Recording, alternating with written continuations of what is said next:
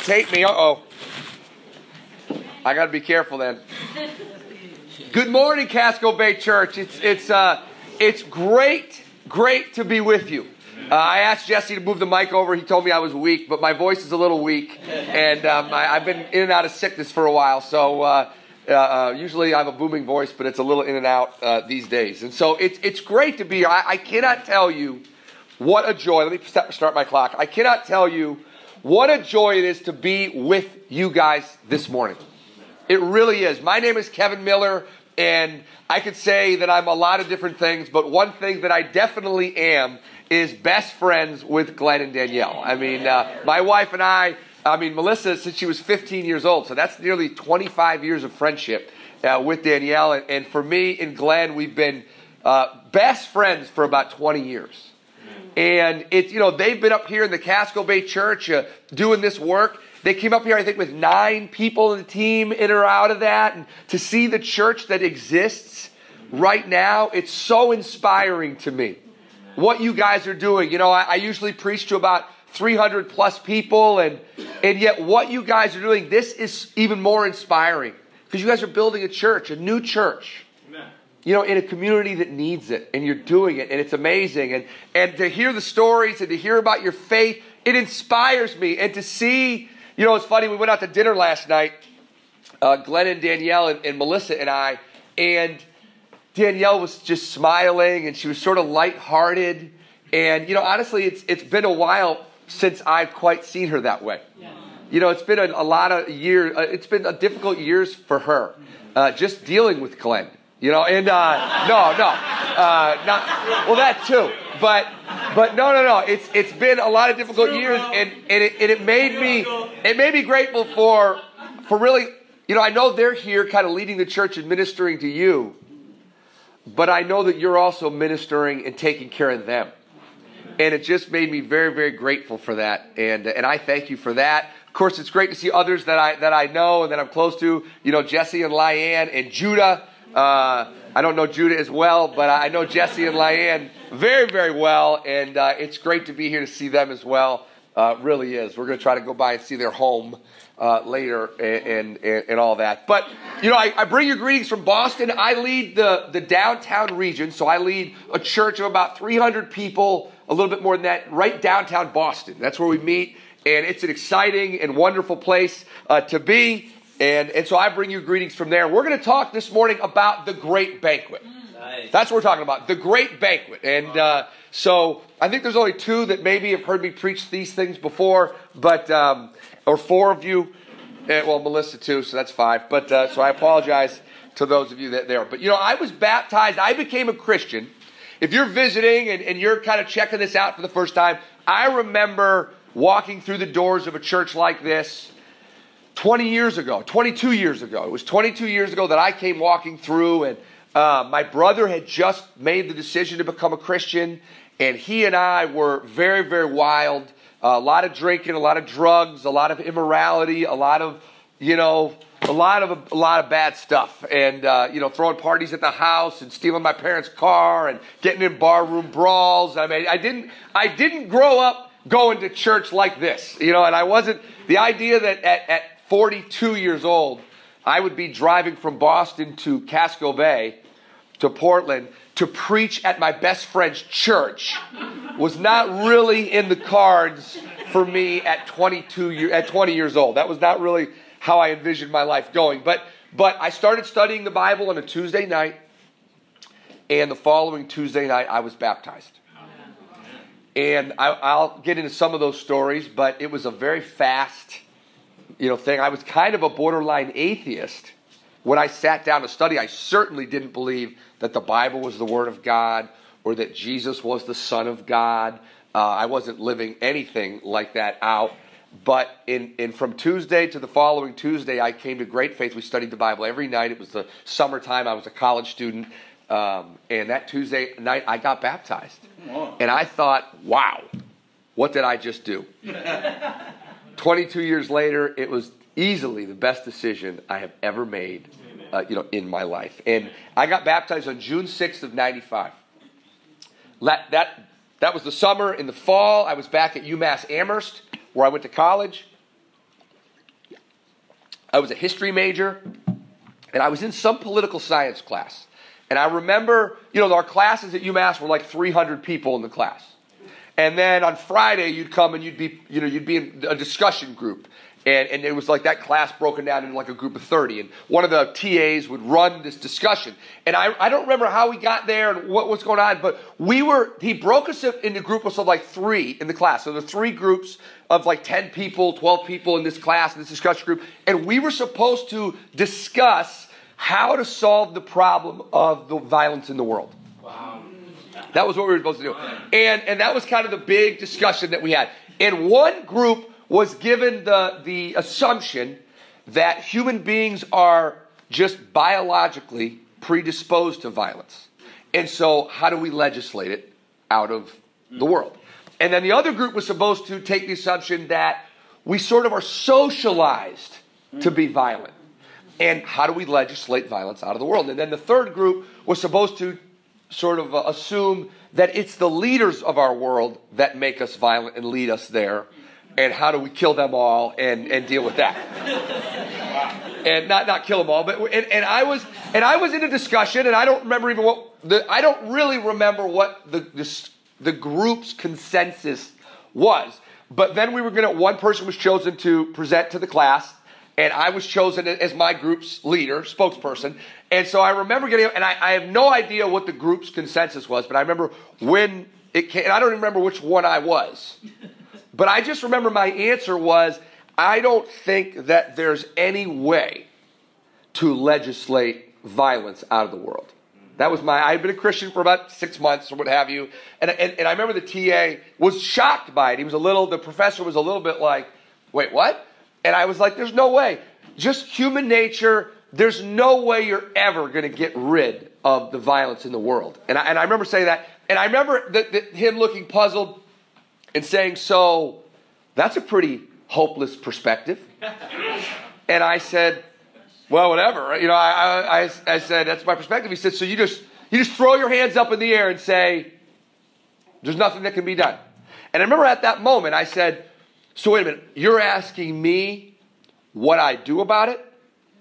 You want to know what I personally do about this? And he said, yeah.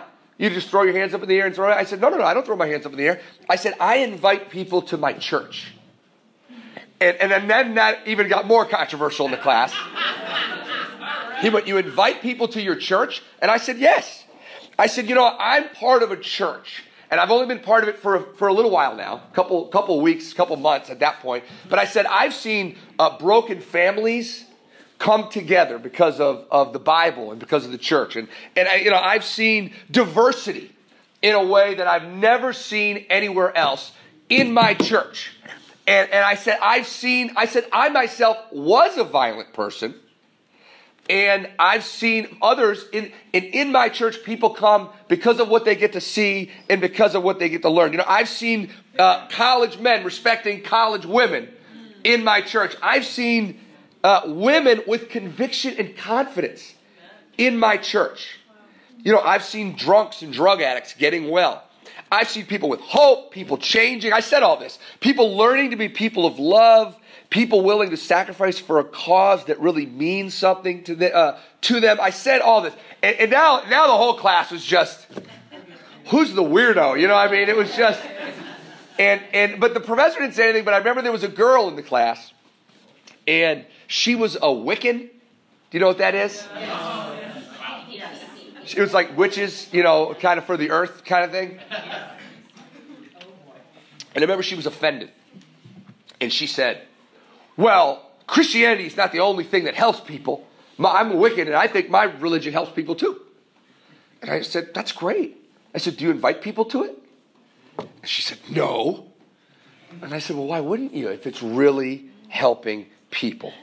Luke chapter 14. Luke chapter 14 in verse 15. It says, I'll let you turn there.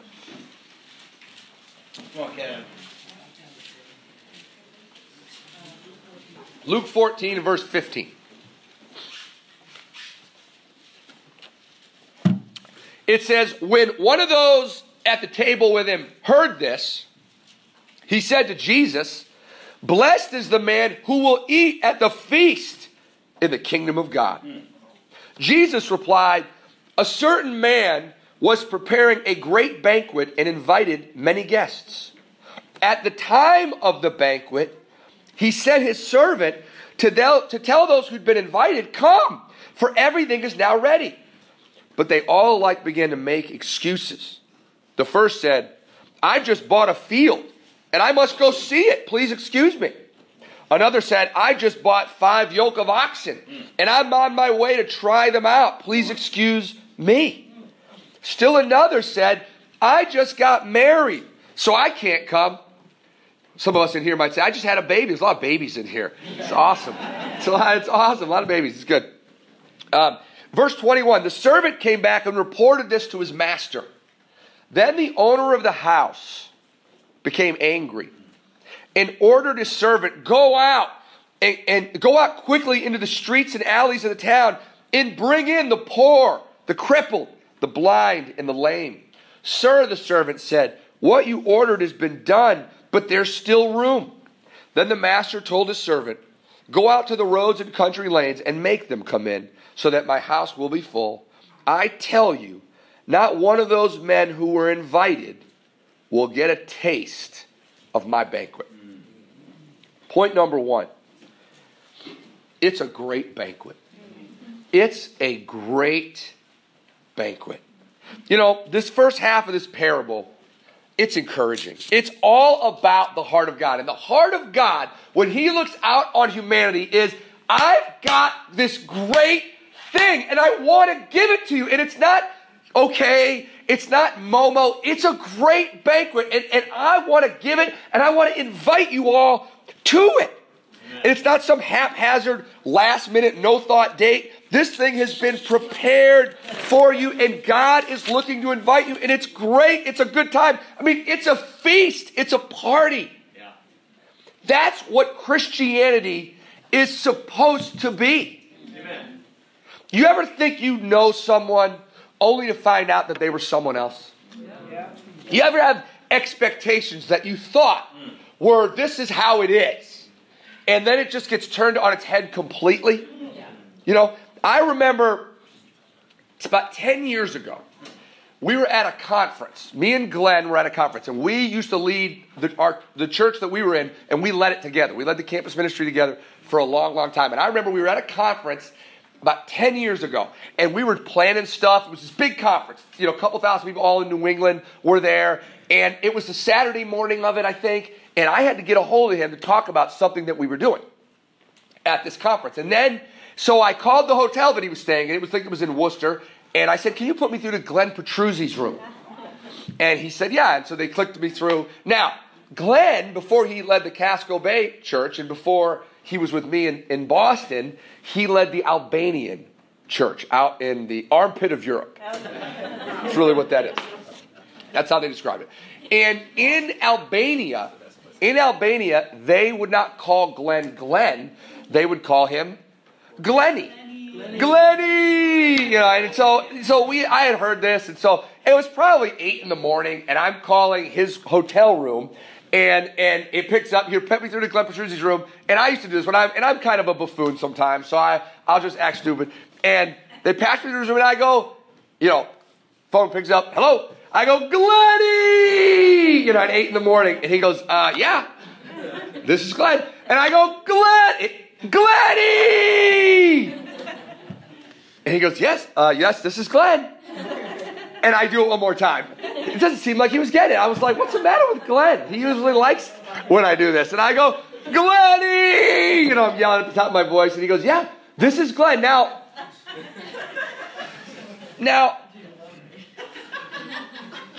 Glenn's father's name is also Glenn Petruzzi. And Glenn Sr., who I know, was getting baptized that day at this particular conference. We were going to all be going to this baptism on that particular day. And so it occurs to me after the third time, I went, this doesn't really sound like the Glenn I know. And it occurs to me, oh, his dad is at this conference too. And I said, is this Glenn Sr.? And he went, yeah. And I went, oh, this is Kevin. And he goes, yeah, I know. And I was like, oh, I'm kind of stupid. You know, I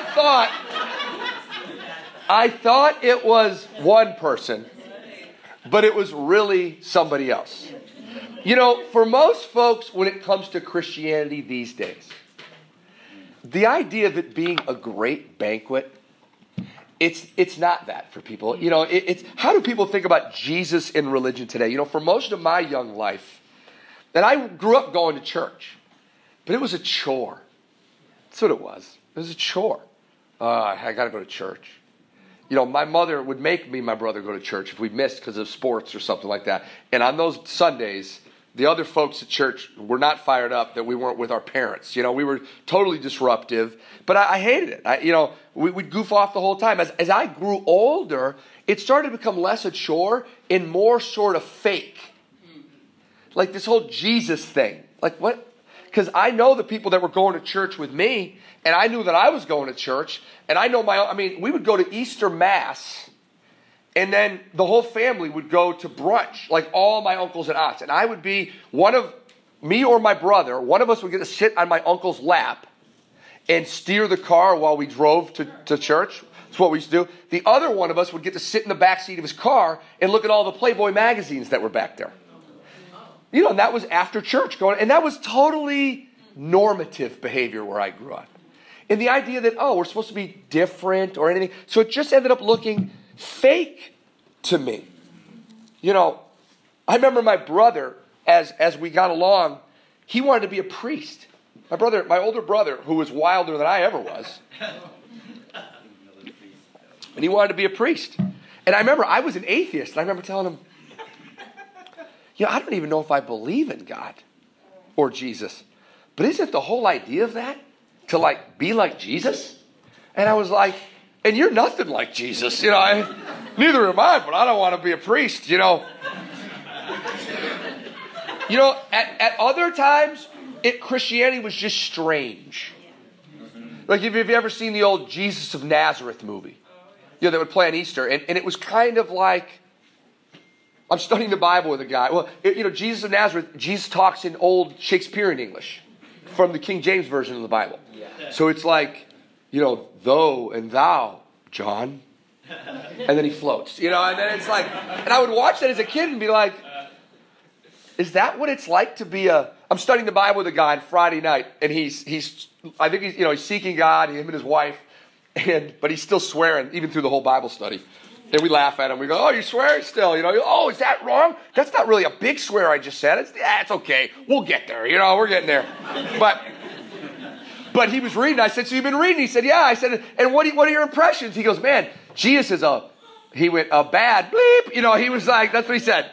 And I said, yeah, he kind of was. He is. He was bad to the bone. He was kind of a revolutionary. But that wasn't the picture of Jesus that I had in my mind. He was just kind of weird. Mysterious. I thought the Bible was all poetry. When I sat down to study the Bible with Christians, that's why I think I made so much progress so fast, because I just thought it was all poetry. That you couldn't actually discern real, concrete truth from this book. And they started showing me stuff, and I thought, whoa, this is amazing. Jesus says that there's this great banquet. And it's been prepared. It's been being prepared for a long time. This banquet has been being prepared since the beginning of time for you. It has.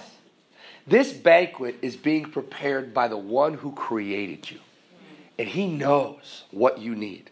Amen. This banquet, when you read the Old Testament, this banquet's been being predicted. The coming of this banquet has been being predicted for thousands of years. This thing has been prepared for you. Miracles have occurred and are still occurring that you could be invited to this banquet. Yeah. Wars have been waged. This banquet has endured so much that you could find it. Amen. Jesus was born and died that this particular party could take place. This banquet, I don't know where you're coming from in your Christian background, whether you consider yourself or whatever church background, but I assure you this banquet does not stink. Yeah. It does not stink. You know, look at 1 Peter chapter 1. You with me here? Yeah. You're with me, I'm with you. My voice may not be with you for much longer. Come on. 1 Peter chapter 1 and verse 10.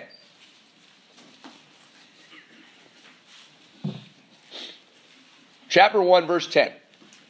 It says, concerning this salvation, the prophets who spoke of the grace that was to come to you searched intently and with the greatest care, trying to find out the time and circumstances to which the Spirit of Christ in them was pointing when he predicted the sufferings of Christ and the glories that would follow. It was revealed to them that they were not serving themselves, but you, when they spoke of the things that have now been told you by those who preach the gospel to you by the Holy Spirit sent from heaven.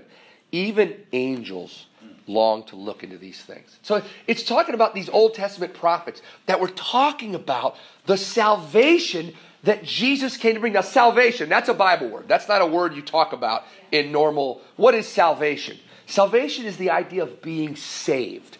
There is a place that you can go to get saved, but you have to go there to get saved. It's not just getting saved. There's a place that exists that gives salvation to people. You know, I remember when I was in Glenn's wedding. You know, I was at his wedding, my other best friend, Chris Zillman. When I was in Chris Zillman's wedding, when you're a groomsman, you get a groomsman gift. Chris Zillman gave me an astronaut pen.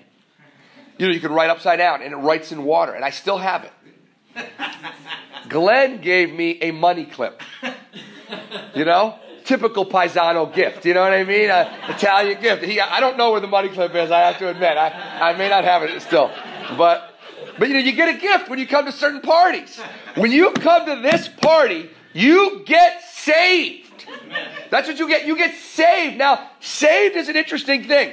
When I was growing up, I remember being afraid of getting drafted into war. I remember as a kid being afraid of being drafted into war because I thought, what if I die and go to hell? As a kid, yeah, exactly. You know, you guys remember when Mark McGwire and Sammy Sosa broke the home run record? Yes. I think it was 1998. Yes. 1998. I just graduated college. I was, what's that? September of 98. And you know, now it's like lives in infamy because they were so juiced up on steroids, you know, that they were so breaking the rules. But back then, it was the most fun thing. And I was a campus minister. And we would have a Bible discussion, and then we would go to the arcade with all the kids that came to the Bible discussion at CCSU. That was when I was down with Danielle and Melissa. I was the campus minister. They were still students. But and we would go, and we would watch on the TV as they were just crushing home runs. And I remember it so much. And I remember one time Mark McGwire was being interviewed after he broke the record. And I remember he was talking about that he couldn't wait to get to heaven to compare notes with Babe Ruth. And I sat there and I thought, they talked about it like heaven was this sports center in the sky that all great athletes go.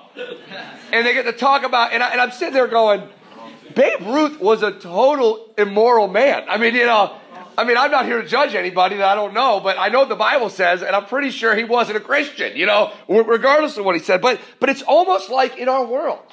Oh, if you're not an axe murderer, yeah, you go to heaven. You're a good guy. You know, you're pretty good, whatever that means. You know, and good usually means I'm not as bad as that person. And that person is always someone that we know is a little worse than us. You don't pick someone nicer. You go, that person, you know. And you kind of go, I'm feeling pretty good. Now, sometimes we're honest with ourselves when we're there. But I remember that's kind of, you know, you remember P. Diddy and Biggie Smalls? I'm dating the young ones. But, you know, Puff Daddy. You know, and P. Diddy and Biggie was killed, if you remember. And then Puff Daddy wrote the song. You know, it's kind of hard with you not around. No, you in heaven smiling down. Watching us while we pray for you. Every day we pray for you. Till the day we meet again, in my heart is where I'll keep you, friend. And it's the kind of thing goes on. And I don't, hey, God, let God be the judge. But he was killed in like a gang violent drug. I mean, the guy was, they put a movie out about his life a few years back. I didn't watch it because I thought, I'm not supposed to be watching movies like that. He was not living like the way Jesus was living. But after people die, it's just kind of like, oh yeah, we're all in heaven. No, there's a banquet that exists that comes to give that to you. But if you don't go to it, you don't get it. It doesn't matter how good you are. It doesn't matter how bad you are. God is giving out forgiveness. He's giving out joy and peace. He's giving out purpose and strength and dreams and vision for your life. He's giving out friendship and partnership to those who would turn to him to get them, camaraderie and connection. There's a great banquet that's been prepared for everyone. It just requires you accepting the invitation to the banquet. But it's a great banquet. Amen. If you're a young person and you're figuring out, I hope my son, Glenn and I sat down with our two oldest sons, had a little quiet time this morning. My son's name is Caleb. His son is Joshua. So we had a quiet time on Joshua and Caleb this morning. And it was an awesome time together with those guys. But I hope that they learn to fall in love with Jesus the way that we did so that they can accept that invitation. Because even they, the sons of ministers, they're not just born with a birthright to the banquet. Amen. You've got to accept the invitation. It brings me to my second point, my last point, which is the great or not so great excuses. The great or not so great excuses. You ever make an excuse to not attend something? Yes. Growing up, whenever the Jehovah's Witnesses would come to the door, I don't know, maybe you didn't do that. My mother would be like, duck, hide behind the couches, Now, when I got a little older, I studied the Bible with them, when I was searching and trying to figure things out. I was like, yeah, come on in and help me. They're very kind, the people that I was talking to. But growing up, it was one of those things. You try to get away. I remember my brother and I one time my older brother, he was a big football star. We used to lift, and we were gym rats, not basketball, but lifting and all that kind of stuff. And I remember one night, it was probably 10 p.m. The gym was nearly closed. And me and my brother, him especially, I'm the quiet one in my family. And he is, he's like a 250-pound, played football at UNH. And, he's like in the mirror, lifting, doing traps. And, every time, doing this. So, and we're the only ones left in the gym. And it's like 10 p.m. And so they're closing up shop. So we're now walking out of the gym, the club that we're a part of. And if you're a heavy lifter, you wore the big lifting belts. And I had one of these lifting belts because we were lifting. So we're walking out. He's like right in front of me. Now he's much bigger. He's about 6'1", and back then he was 250, and I was probably 170 pounds. And he's my older brother, and he used to beat the tar out of me. I mean, he broke my nose one time. And so we're walking out the door. Now we're best friends. But we're walking out the door, and I take my weightlifting belt and just slap him as hard as I can right on the back of his legs. So it hits him, and he's like, oh, you're dead, And so we're walking out of the gym, but I'm now like 10, 20 yards behind him as he's going out, and I'm just going as he's going. So he walks out, 2 sets of twin glass double doors to exit this place. Goes through one of them. I see as he exits the first one, he reaches down and picks up the wooden doorstop. Then he walks out of the other one and walks out to the van that we drove. We drove this big, huge red cube van, and we were trouble. But so he walks out right in front and just stands by the van, as waiting for me to walk out the door. It was about 10, 20 yards. So I see him, and I just poke my head out of the door and go, "Don't throw the doorstop. You're gonna miss, and you're gonna smash the doors." And he's just like, whatever, So then I step out. I go, okay, here I am. And I step out the door and I go, take your best shot. And he goes, poof, hits the glass, smashes the door. We go, oh. We jump in our van and we are hightailing it out of this gym. We make it about, we're like 2 minutes away. We're, away from the gym. And I go, we're like the only ones in the gym. And even if we weren't, they would know it was us, And so I go, we should turn around. So he turns around. By the time we get back to the gym, the cops are there. And we walk in and we go, they go, what happened? And we didn't discuss what we were going to say. But he starts speaking. He was the older brother, and he's the one who did it. So I wasn't saying much. So we're sitting there talking to the cops. And I just think he's just saying, oh, we're idiots, But he goes, I was walking out the door, and there was a kink in the rug. And I tripped on it and put my head through the window. And I looked up at him. He has no scratches, no nothing. There's nothing on his face. And they're like, you put your head through the window. He's like, yeah, that's what happened. So, I don't think they ever made him pay. They actually, the way he paid was they took a picture of him working out and used it as an advertisement for the gym. And that was payment. So we got out of that one. But, excuses. So this banquet preparer tells everyone that the party's coming. Everyone goes, great. What a nice thing. The feast is finally ready, and he sends out word, it's time. It's time. And one by one, everybody begins to make excuses. And that's the way the Bible describes what's said. Excuses. Jesus knew what all these things were. They were excuses. What's the worst thing that happens from lying our way out of responsibility for broken glass? Embarrassment. A funny story 25 years later.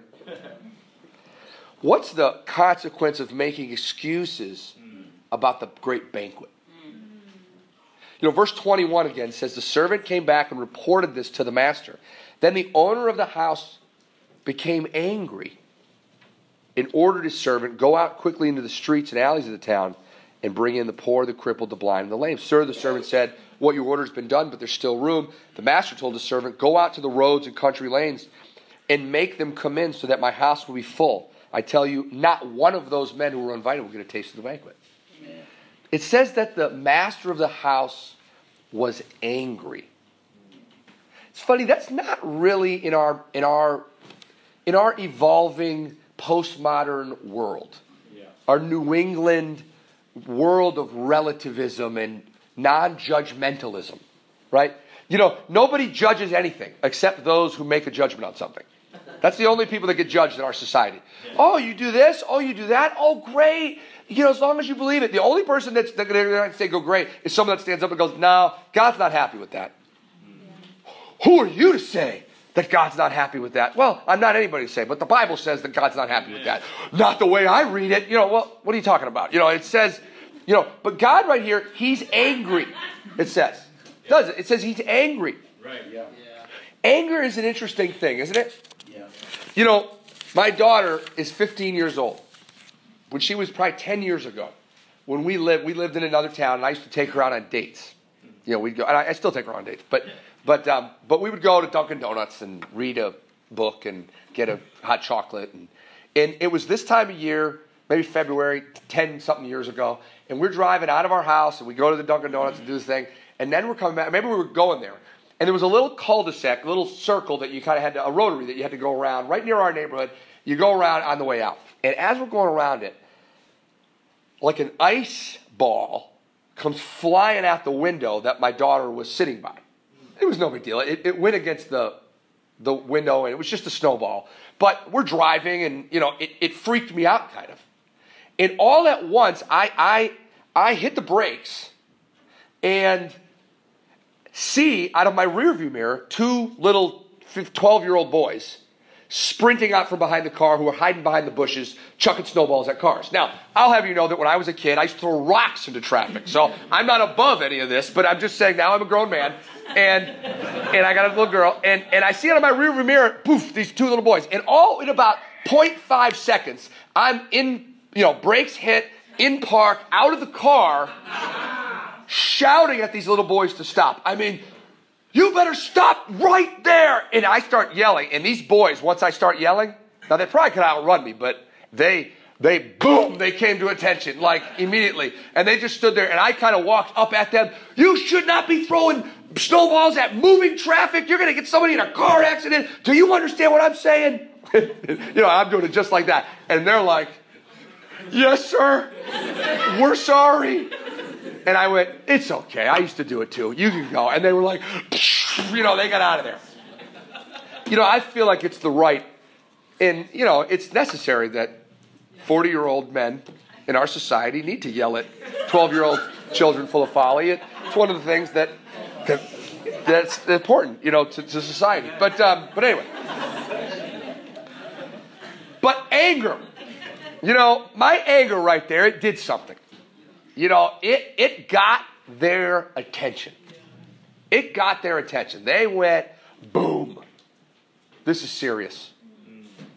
If you throw a party, it's funny, at my wedding, before I walked down the aisle at my wedding, to Rocky music. And before it was time, I hadn't been, you're getting ready and you're with the groomsmen and the whole thing, and you kind of wonder, I wonder if anybody showed up at the wedding. So you kind of peek out, through the window before it was time to walk in, and there were people there, and I was grateful. If there hadn't been anybody there but my mom and dad, her mom and dad, you'd kind of feel a little discouraged, like, whatever. But I'm getting married, so it's all good. That's kind of how you'd feel if nobody attends your party. You don't really feel angry. But in this particular banquet, he's angry, right? When no one shows up to God's banquet, he's not hurt or mopey. He's angry. There's a passage, you can write it down, in 2 Peter chapter 3, verse 8, that says a day is like 1,000 years, and 1,000 years are like a day to God. Yeah. God created time. He's not bound by it. He created it. And so 1,000 years are like a day. It's figurative language, but 1,000 years are like a day, and a day is like 1,000 years to God. It doesn't matter to him. He's timeless. He's the Alpha and the Omega. But how many years ago did Jesus die? Human years, by our count. About 2,000 years ago. But if a day is like 1,000 years and 1,000 years like a day, about how long ago was that to God? 2 days ago. So if your son was murdered 2 days ago, wow, would you be over it by now? No. Would you just be good? No. You'd be healed and whatever happens there? You wouldn't. This banquet was thrown by the death of God's son. And God goes, there are no excuses. Some of those excuses, hey, I just got married. Oh, that's a pretty good excuse. But it's funny, God here is going, not to not attend this banquet. Right. You got to attend this one. He says, in verse 21, he says, go out quickly into the streets and alleys of the town and bring in the poor, the crippled, the blind, and the lame. It's funny. God at that moment doesn't go on a propaganda, campaign to try to convince all the people that said no. He doesn't. There are passages in the Bible where people leave Jesus. They were following Jesus, and then they decide to leave Jesus. And Jesus goes, oh, no, don't leave me. You misunderstood what I said. No, actually, in the passage in John chapter 6, he turns to the guys who haven't left and says, you want to leave too? Whoa. And they go, no, we're here. We're fired up. Amen. But even in this passage, Jesus doesn't go on the guy doesn't go on some propaganda campaign to go, no, come on in. He actually says, no. Go to the crippled, the poor, the blind, and the lame. Well, what's common about the crippled, the poor, and the blind, and the lame? They're hungry. They're humble. They're in a humble situation. It's funny in our world, 21st century New England. You got microwaves, air conditioners, heaters. It's what Brandon said. It's cold in your house. This is how you fix it. Boop, boop, boop, boop, boop. And now it's hot again. Now it gets warmer. You got to make a fire. You don't got to build a shelter. We got hospitals and medicine and cars and airplanes. You can get into an airplane and get wherever you want to go. You travel 13 hours and you're in China. Went last year. It's amazing. But part of all of that, it creates this sense, even in us Christians, that we're all set. We don't really have needs. And it kind of dulls us to what's really going on. What you see, that's not what's really going on. You read about Abraham Lincoln or somebody like that. I was a history major. I love reading biographies. And you read about people that only lived 100 years ago. 150 years ago. I mean, death in childbirth was like as common as death all over the place. And you go, oh, what a terrible world. But a world like that, and that's how the world has always been. It's only these last 100 years where we're in this technological experiment that's dulling us out a little bit to the spiritual realities that a lot of people have always been more tuned into. Are you tuned in this morning? How humble are you about spiritual things? It's funny. Those of us that grew up in the church or are growing up in the church, for people like me, I grew up in a family that was a hot mess. I ended up baptized. I became a Christian 22 years ago. 19 years ago, I baptized my mom and dad. Amen. Me and my brother did. And, we baptized my parents, but we grew up in a messed up place. They loved us. They were sincere, but they didn't have a lick of a clue about the Bible. And so it was tough. And growing up in that, you develop a hunger, potentially, but sometimes if you grow up with a loving family, and that's what God wants, and a functional family, and that's what God wants, and a family that's got the Bible, that's what God wants, but it can sometimes dull us to thinking, oh, we're good. No, you're not good even if you are in a family like that, unless you accept the invitation as well. You're not going to find the great banquet without humility and love. You're not going to find the great banquet without looking into it. You're not going to find the great banquet without some serious effort. That's what God wants. I'll close out by saying this. It's been 22 years since I took the jump to become a Christian. 22 years. Is my life without problems? No, it's not. No, it's not. It's not without problems. Do I struggle with my own sins? I do. I struggle with my own sins, even all these years later. I don't sin the way that I used to, but I still struggle with my sin. Sometimes I get in a fight with my wife. Sometimes I do. It's her fault most of the time, but no, it's never her fault, ever. Even ask Emma. All the children only side with my wife. My own parents only side with my wife. Nobody ever sides with me, but Glenn will side with me when I call him, but if he's ever asked by her, then he sides with her. But do we fight? Yeah, we fight. Is parenting simple? No, it's not. It's not simple. Do I worry about my kids? Struggle to lead them well, to be close to them, to build their characters? Only every second of my life do I struggle with it. Do I always feel close to God the way I want to? Am I a model of consistency every day with my quiet times or with prayer? No, I'm not always. I'm not. I wish I was. I wish I was. But, and I feel bad about that. And maybe you relate to that, maybe you don't. I bet you do. About 5 years ago, we moved from this town that we were living in Wilmington. We lived in kind of a housing... It was sort of a housing project. It was kind of for first-time home buyers kind of a thing. It wasn't for the well-to-do. It was for people that were buying homes for the first time. All these townhouses, like a townhouse community kind of a thing. And we lived in this. It was in Wilmington. And it's funny.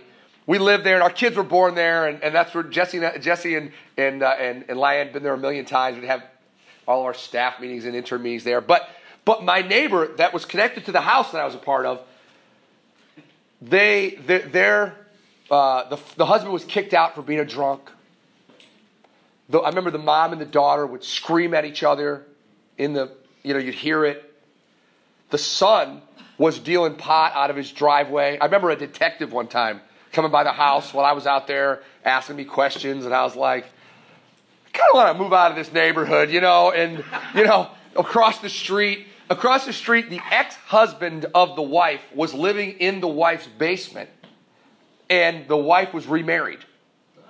And this guy was the most miserable human being. I remember you drive into the neighborhood, have to hit the stop sign. He was like the stop sign cop. He wasn't a cop, but he would sit there, he was always making sure. I mean, it was just not an awesome, it was just a lot of stuff going on there. And I remember that. It's about 4 years ago when we took over the downtown region. We had to move closer to the city, so we moved to another neighborhood. And the neighborhood we're in now is a little bit more people with means. The particular spot we live in, we're surrounded by some people that, they've got some nice homes, and it's kind of that way.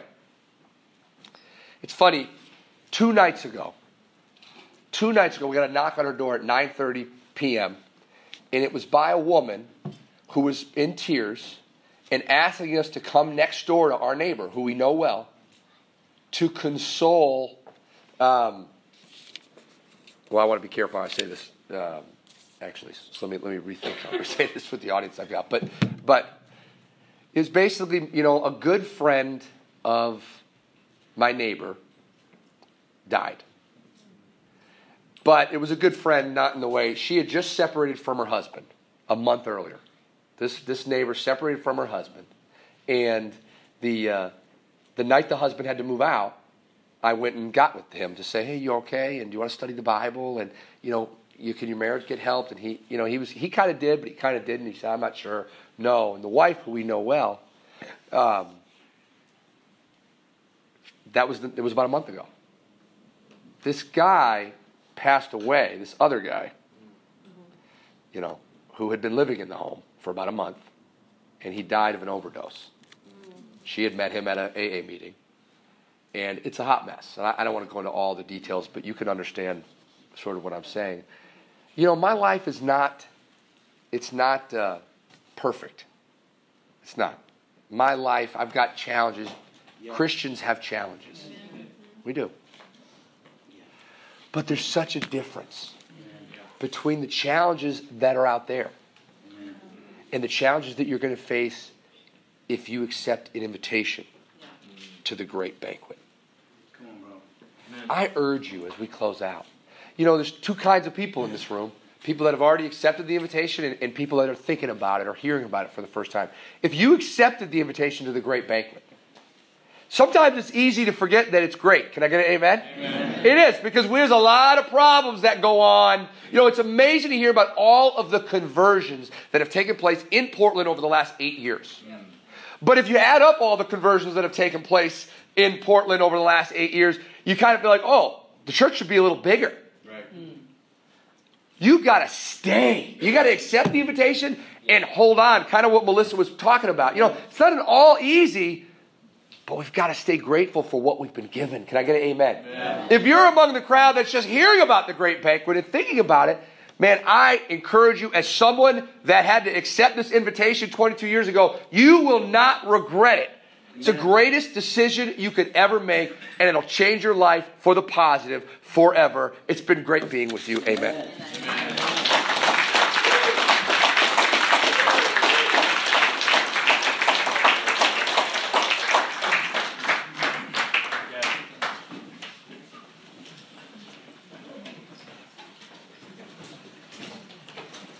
Yeah, you can stand up.